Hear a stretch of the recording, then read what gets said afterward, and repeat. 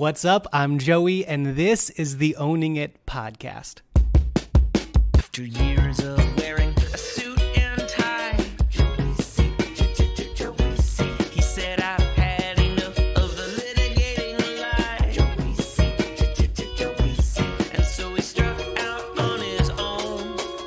He's a lawyer and a speaker and a business code. This is Owning It with Joey C.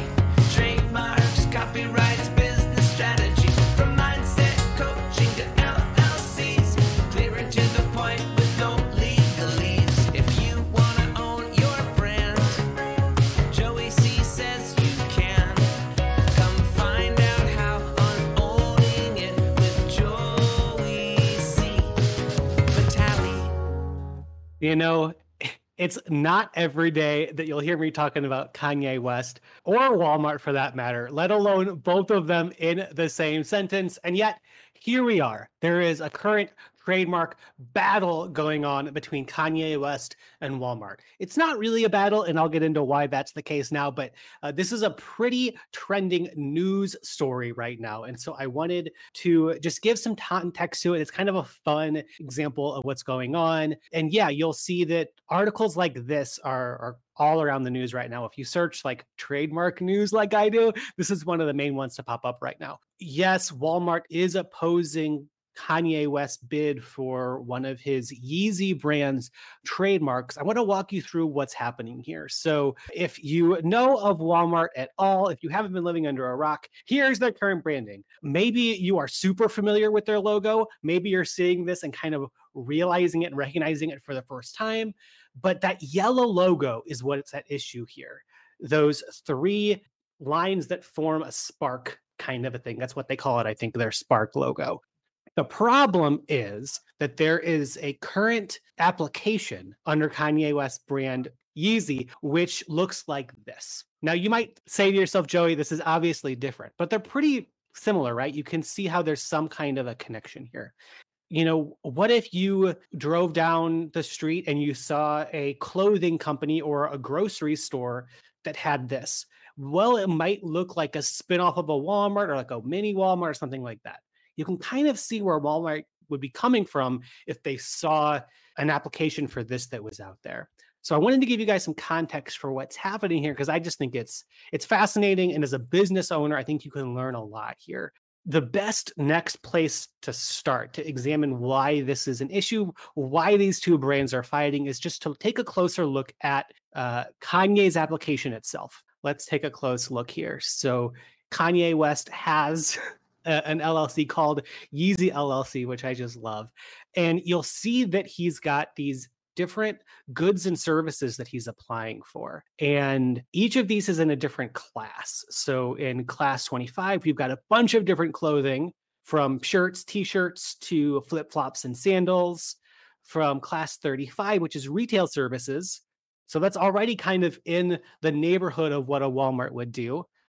And it goes from mail order services, online ordering, all the way down to things like, let's see here, online retail services featuring downloadable electronic books. There's a lot there. And then all of a sudden it jumps to a totally different set of categories. So here we've got hotel services, and then streaming of music, audio, images, and all this other stuff online. Then a recording production, music production. This is a long list of pretty different services, right? And then you've got musical sound recordings. And then it gets even weirder. All of a sudden, it's metal modular homes, non-metal modular homes, and construction of modular homes. Now, I thought this was really interesting because there's so much going on here, right? And if you look closely under each of these filing bases, you'll see section 1B. That means something really important here, because what that means is that this is what's called an intent to use trademark application, meaning that according to this application, Kanye and Yeezy LLC are not currently using this logo in this way, but they intend to. And that's why they're filing for this application. The hope, I'm sure, is that the trademark office will say, okay, it looks good. And then they'll know, okay, we can use this logo in these ways. Now, what's interesting about this is that the Walmart brand on, April 21st, sent what's called a notice of opposition. It's an 86-page document where they lay out their issues with what's going on here. And I won't get into the weeds here. Mainly, this is kind of boilerplate stuff. It's pretty common when a big brand sees another big brand doing something that's kind of similar, that they'll raise some type of an issue, that they'll file an opposition like this.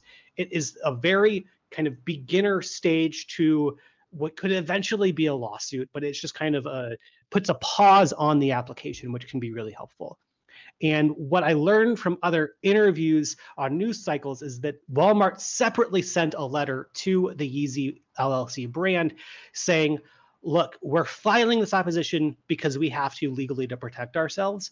The thing is, we just want to hear from you because according to your intent to use application, there's a lot of things that you plan on doing with this brand. And we would love more clarity on how it is that you plan to use it, because we just want to make sure that you're not using it in a confusingly similar way as we're using it. And so I've got to give props to the way that Walmart is handling this. They're doing the proper paperwork. They're reaching out. I think from what I've seen, they've done a good job of trying to be a good cop around this. They're not being one of those trademark bullies who's just going after everything that's kind of somewhat similar. You can really see what they're trying to avoid here. And on the other hand, though, I really, really want to do something that I didn't think I'd do, but I want to give Kanye props, or at least his lawyers props, because he's done what so few entrepreneurs that I work with think to do. And of course, he's got a legal team that's helping him. But what he's done is he's filed an intent to use application before launching and using this brand and this logo. I see too often business owners, they work with the designer or they come up with the logo themselves and they just rush to some type of a launch. They start doing something.